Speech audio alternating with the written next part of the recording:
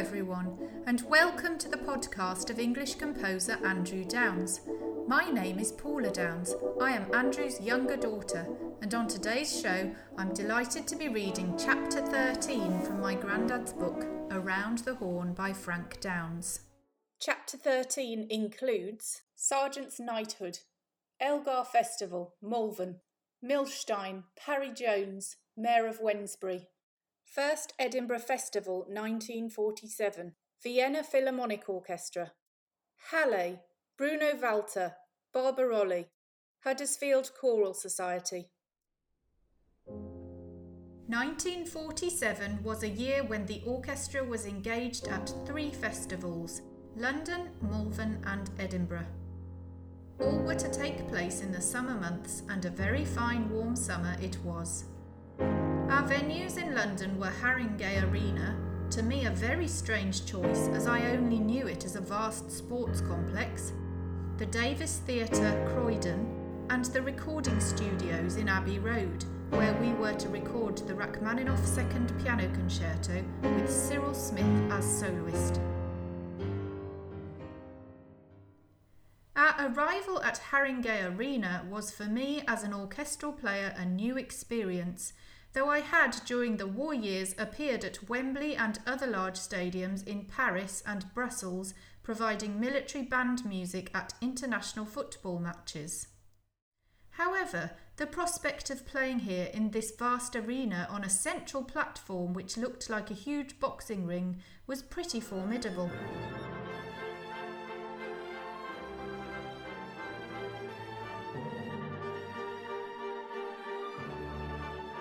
Nathan Millstein was to be the soloist in the Tchaikovsky Violin Concerto, and the programme included Dvorak's Second Symphony.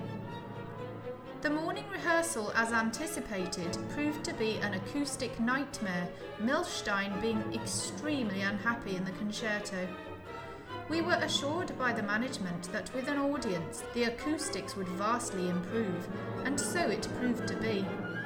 We played to a near-capacity house which must have been several thousand, but there was another hazard awaiting the unfortunate Millstein, and not even his superb sound and technique could cope with the express steam train which whistled past on the London North Eastern Railway line as he began the cadenza in the first movement of the concerto.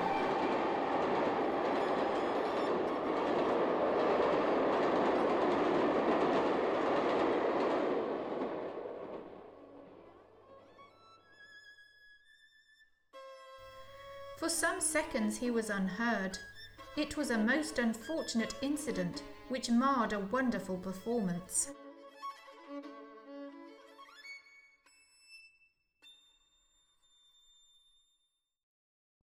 Sergeant, immaculate as ever, was in sparkling form and seemed to revel in the surroundings, particularly when he was escorted to the rostrum by Spotlight. This evening's concert was to be his final appearance as Dr. Malcolm. A rumour that had been circulating for some days finally became a reality on the day of our next concert at the Davis Theatre, Croydon, when it was announced that he had been honoured with a knighthood. Little was said at the morning rehearsal, but before the evening concert we had unanimously agreed at a hurried orchestral meeting that we should play He's a Jolly Good Fellow, as he picked up his baton to begin. Came the evening, he made his way to the rostrum to an ovation from the audience, took his bow and turned to the orchestra. He was taken completely by surprise as we played our tribute, and he stood facing us, tears streaming. It was all very moving, and many of us felt a just tribute to a conductor with great musical gifts, who at the outbreak of war did more than any other conductor to keep orchestras alive, both in London and the provinces, taking music to the people who had suffered from air bombardment. He toured Britain with our leading symphony orchestras and gave concerts in almost every city.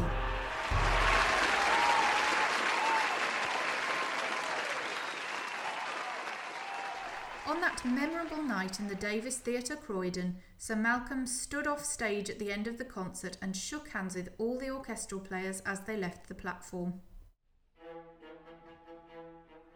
The ageless dignity of Malvern, with its quiet serenity, enchanting atmosphere and superb views across the Severn Valley on one side and the splendid panorama of the hills on the other inspired Julius Harrison, the director of the first Elgar Festival, to say that there was a song and a melody in each one of its lovely hills, valleys, meadows and brooks. Julius Harrison it was who greeted the Liverpool Philharmonic Orchestra, arriving in 2 coaches on a glorious summer day in July 1947. Throughout that week, as a member of the resident orchestra at the festival, those words seem to portray this very lovely area as the heart of England. Born in Stourport in 1885, this jovial, fine-featured man with smartly groomed grey hair parted down the middle and a soft, gentle voice excelled both as a composer and conductor. I remember talking to him at great length about his days as a student at the Birmingham School of Music, where he studied under Sir Granville Bantock. He was very proficient on piano, organ and violin, and also studied woodwind instruments to add to his practical knowledge of the orchestra. The French horn he also tackled, but not with any great success. He was put off, he said, by his brothers and sisters constantly complaining about the noise he made. As a matter of fact, in later years, I met up with him again at the Birmingham School of Music, and he gave me his old Otto Lange horn tutor, which he autographed. The inside cover reveals that it was given to him as a Christmas present in 1897, when he was a boy of 12, and his address on the cover was 11 York Street, Stourport. Though Julius Harrison is generally known as a composer and conductor of national repute, it is perhaps not generally known that he was an extremely experienced conductor in the world of opera. He directed well over 40 operas, the first of which was Lohengrin at Covent Garden in 1913 when he was just 28, and 2 years later he joined the Beecham Opera Company. The first concert of the festival at the Winter Gardens Concert Hall proved to be a disaster. Several unfortunate factors came together to make it so. Firstly, and crucially, the conductor, Basil Cameron, and the violin soloist, Jean Pougnet, had missed their train from London and would not be arriving until 4:30 p.m. at the earliest. Rehearsal had been scheduled as 2:30 to 5:30 p.m. Secondly, this rehearsal was the very first appearance of the Liverpool Philharmonic's new leader, a young and brilliant violinist named Manuk Parikian. Thirdly, on the morning of this day of all days, our principal cellist had fallen and broken his ankle. Beginning the rehearsal at 4:30 p.m, we had exactly 1 hour to rehearse an all-Elgar programme. Overture, Froissart, the Violin Concerto and Symphony No. 2. It was, of course, a hopeless task. As we anticipated, there were many anxious moments throughout the evening, and though we proceeded without a major calamity, it was a most unsatisfactory way to begin a festival. Fortunately, next day, confidence was restored by a much-praised performance of Gerontius in the lovely Priory Church, in which the soloists were Parry Jones and Astra Desmond. Whenever I hear or see the name of Parry Jones, I am reminded of an anecdote told to me by a black country pharmacist named Chad Jackson. Chad, besides being a well-known public figure in Wednesbury, was an exceptionally enthusiastic amateur musician and patron of the arts in the town. As such, and during the years I was working at the BBC in Birmingham, he engaged 2 of my colleagues and me to play the Brahms Trio for violin, piano and horn at Wednesbury Town Hall. It was a most successful concert, and afterwards Chad invited us to the pub next door. Standing at the bar, Chad related his story. I should first explain to readers who did not know Parry Jones that he was a very portly gentleman, and according to Chad Jackson was also inclined to be vain and pompous. Seeing 3 of you standing there reminds me of a few years back, when Parry Jones came to do a recital, and I brought him in here for a drink. He stood there just about where you're standing, Frank, with a whisky in his hand, when through the door over there came the Mayor of Wednesbury. Bit of a rough diamond, as you know, our mayors can be. Anyway, he made straight for Parry and me, standing there, "Hello, Chad," he said. "All dressed up, ain't you? What's been going on?" "Oh," I said, "we've just had a concert in the town hall." I thought this was a good opportunity to introduce our distinguished guest. So I said, "Mr. Mayor, I would like you to meet Mr. Parry Jones, the singer." With a disdainful look, Parry put out his hand. But as he did so, the mayor, to my embarrassment, slapped our celebrity on his corpulent stomach, saying, "Singer? I should have thought you'd be a bloody trumpet player with a belly like that." The first Edinburgh International Music Festival of 1947 had been the subject of intense musical and public interest for many months before it was due to open in late August of that year. 3 major symphony orchestras had been engaged: the Vienna Philharmonic with conductor Bruno Walter, the Halle with Sir John Barbarolli, and the Liverpool Philharmonic with newly honoured Sir Malcolm Sargent. Since my early school days, I was fascinated by and yearned to see Athens, but sadly that opportunity has not yet materialised. However, Athens of the North, a nickname for Edinburgh since the 18th century, had similar attractions, and the prospect of going there, taking part of the very first international festival, was doubly exciting. One of the most striking features about Edinburgh during my first few days there was the contrast between the regular layout of the wide streets in its Georgian development and the winding, irregular streets of the old part of the city. The 3 orchestras were accommodated at the university, and I was able to renew acquaintance with several members of the Sadler's Wells Ballet who were also there. The Vienna Philharmonic Orchestra arrived shortly after us, a striking spectacle as the players alighted from their coaches, not one female amongst them, and every man much above average height. There was keen competition for practice rooms, string players tending to be as far away as possible from their brass colleagues. There was competition too of a different nature when we challenged the Vienna Orchestra to a game of cricket. It was a rather one-sided affair, but distinctly amusing as they interpreted the rules of the game as they understood it. Their 6 horn players, with the eminent Gottfried Freiberg as the principal, were a very happy group, and I was most interested in their methods of practice, which seemed to be predominantly on the natural horn, without the use of valves. Freiberg had a marvellous sense of humour and told many stories about his experiences, but one anecdote he recounted about his teacher, Stiegler, who was the principal horn of the Vienna Orchestra and a contemporary of the composer Max Reger. On this particular occasion, Reger was conducting a rehearsal with the orchestra for a performance of his symphony, and things were going tolerably well until they got to the scherzo. Apparently, Stiegler was finding a certain phrase difficult, and notes were splitting and bubbling in a few bars. Reger stopped the orchestra several times, obviously becoming ill-tempered, and finally shouted across to Stiegler, "What's the matter with you? Can't you play it?" "I don't like it," came the instant reply, "and what's more, I didn't like it in the second act of Tristan either." The playing of the Vienna Philharmonic Orchestra was superb. The string sound was, as expected, ravishing, and the horn section, with its seemingly faultless technique, excelled in a difficult programme. Our concerts, there were 3 in all, were successful, though they were not without incident.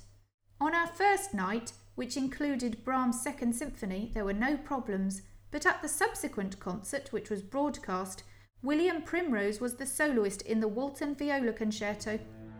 Halfway through the first movement, a string snapped on his viola, and we were brought to a grinding halt. The reaction of both Primrose and Sargent was astonishing. Primrose shrugged his shoulders, turned, and walked off the platform, returning within seconds with another instrument, tuned it, spoke to Sargent, who in turn said quite calmly to the orchestra, "Begin at letter A," and off we went. It was so precise that one would have thought we had rehearsed the whole operation.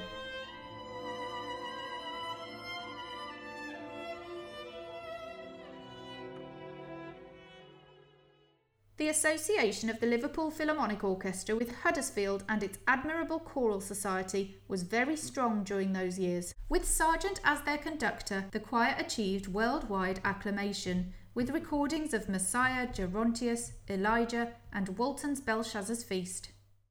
Those were memorable days, not only for their music, but for the many journeys to the surrounding country villages of Yorkshire during our free periods.